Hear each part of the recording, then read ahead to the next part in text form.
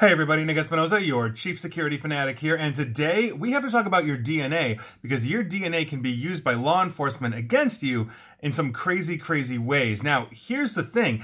You may not even be the suspect until you are. Now, this is what's going on. This is coming from Motherboard by Vice, and I think everybody should pay attention to this. Now, today, on Tuesday, the Edmonton Police Service, EPS, out of Alberta, Canada, shared a computer-generated image of a suspect they created with DNA phenotyping, which they are hoping that basically, and they're using this for the first time, they are hoping that this will identify a suspect from a 2019 sexual assault case. Now, using DNA evidence from that case, a company called Parabon Nanolabs created the image of a young black man. But here's the thing. The composite image they created did not and cannot factor in things like the suspect's age, body mass index, meaning are they a larger person, skinnier, what are they? Environmental factors like facial hair, tattoos, scars, and on and on and on. How's your DNA going to know that? Now, the EPS then released this image to the public, both on their website and also on their social media platforms, including Twitter,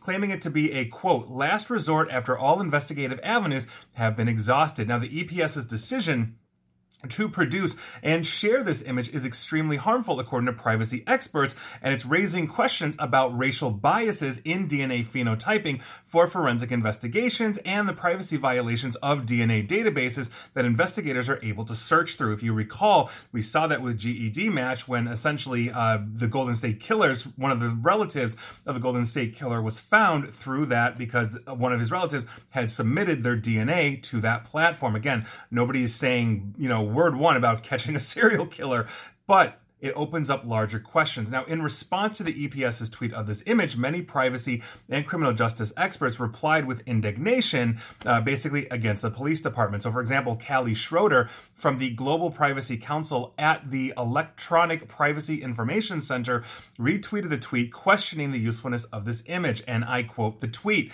"Even if it is a new piece of information, what are you going to do with this? Question approximately every 5'4" black man you see?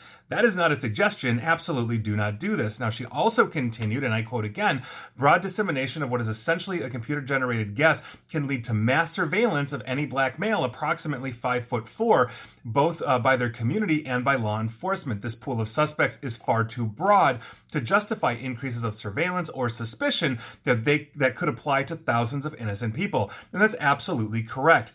I'm looking at the picture that essentially the EPS put out, and it is a generic young black male, probably, let's say, early to mid-20s or so, short cropped hair. Maybe he's got much longer hair now. Maybe he's got dreadlocks. Maybe he shaved his head. Maybe he dyed it blonde. We have no idea. Basically, what we have, or rather, I should say, what the victim has in this case was a limited description of the suspect, describing him as a, quote, 5'4" with black toque, toque, I believe that's a Canadian hat, pants, and a sweater or hoodie, and, quote, having an accent.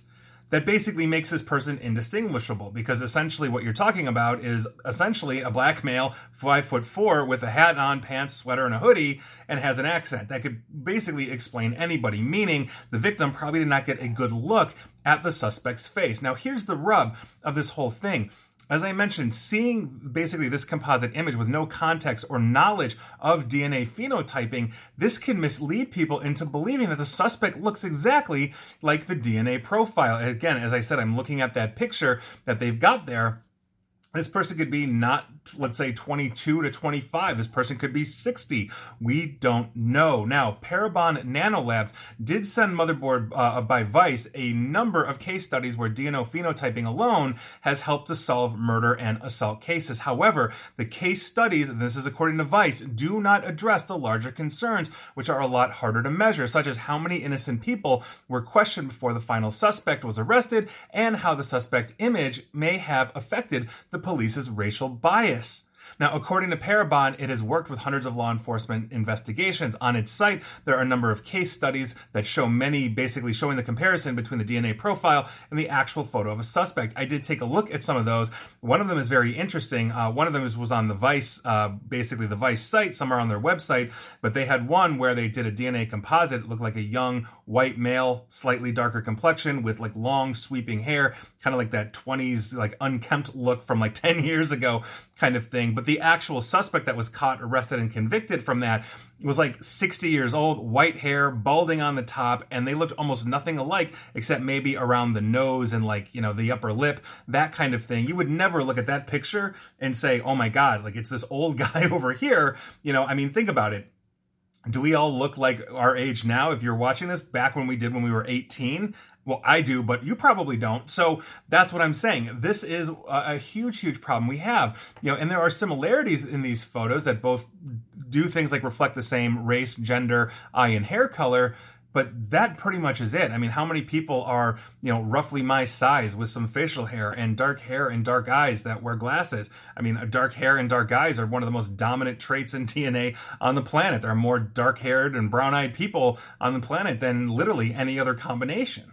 So what does that say? What does that tell us? And so I think this is rife for serious problems, especially on the mass surveillance side. I actually equate this with the blanket warrants that essentially police try to get from Google that say, oh, show me everybody that typed in this address into Google Maps, or the cell phone warrants that blanket an area. Show me every cell phone, within a 1 mile radius of the murder scene, and now I'm getting caught up because somebody a mile away got killed, which actually did happen, in our neighborhood about a mile or two away. Unfortunately, somebody was murdered and dumped into a field. It was a young boy, unfortunately. This is a couple of years ago, but if the police had searched for that warrant, my cell phone would have been caught up in that as well, just given my proximity, to where that happened. And so these are the things that, we really have to understand and we have to know about, because as we are going through these kinds of things, we can get caught up in this and it's not even our fault. I mean, for God's sakes, everybody tells me I look like Penn Jillette. If somebody gets a composite of Penn Jillette and goes looking, they might find me just by Googling. So this is a huge issue that we've got. I think we're going to see where this goes, but I think overall, we need to have a lot of rules and regulations around this, as we do with DNA privacy. Now think about this. You're giving your data away, your DNA away, to 23andMe or Heritage or take your pick, and now the police can go in and start building composites of you that may or may not look like you. Maybe they've got a picture of me from, 20 years ago, and it doesn't look like me. Maybe I'm heavier, maybe I'm thinner, whatever it is. Maybe my hair is completely black when my goatee is slightly gray. So you never know. And that's my point. So let's be vigilant on this, and let's make sure that we are pushing our members of Congress, Senate, et cetera, to pass good security laws when it comes to these things. The police should not be able to do this. And while I understand this case, for example, is in Canada, it affects everybody that has this kind of capability, meaning the United States, Canada, Australia, take your pick. So I think this is a worldwide problem that we are going to see a lot more of in terms of our privacy, and hopefully the police won't use this to start mass surveillance. And please like, share, follow me here on Facebook and Twitter at NickAESP, and please feel free to subscribe to me at YouTube as well. Ring that bell, and as always, please stay safe, stay online, and just attempt to stay private. Thanks, everybody.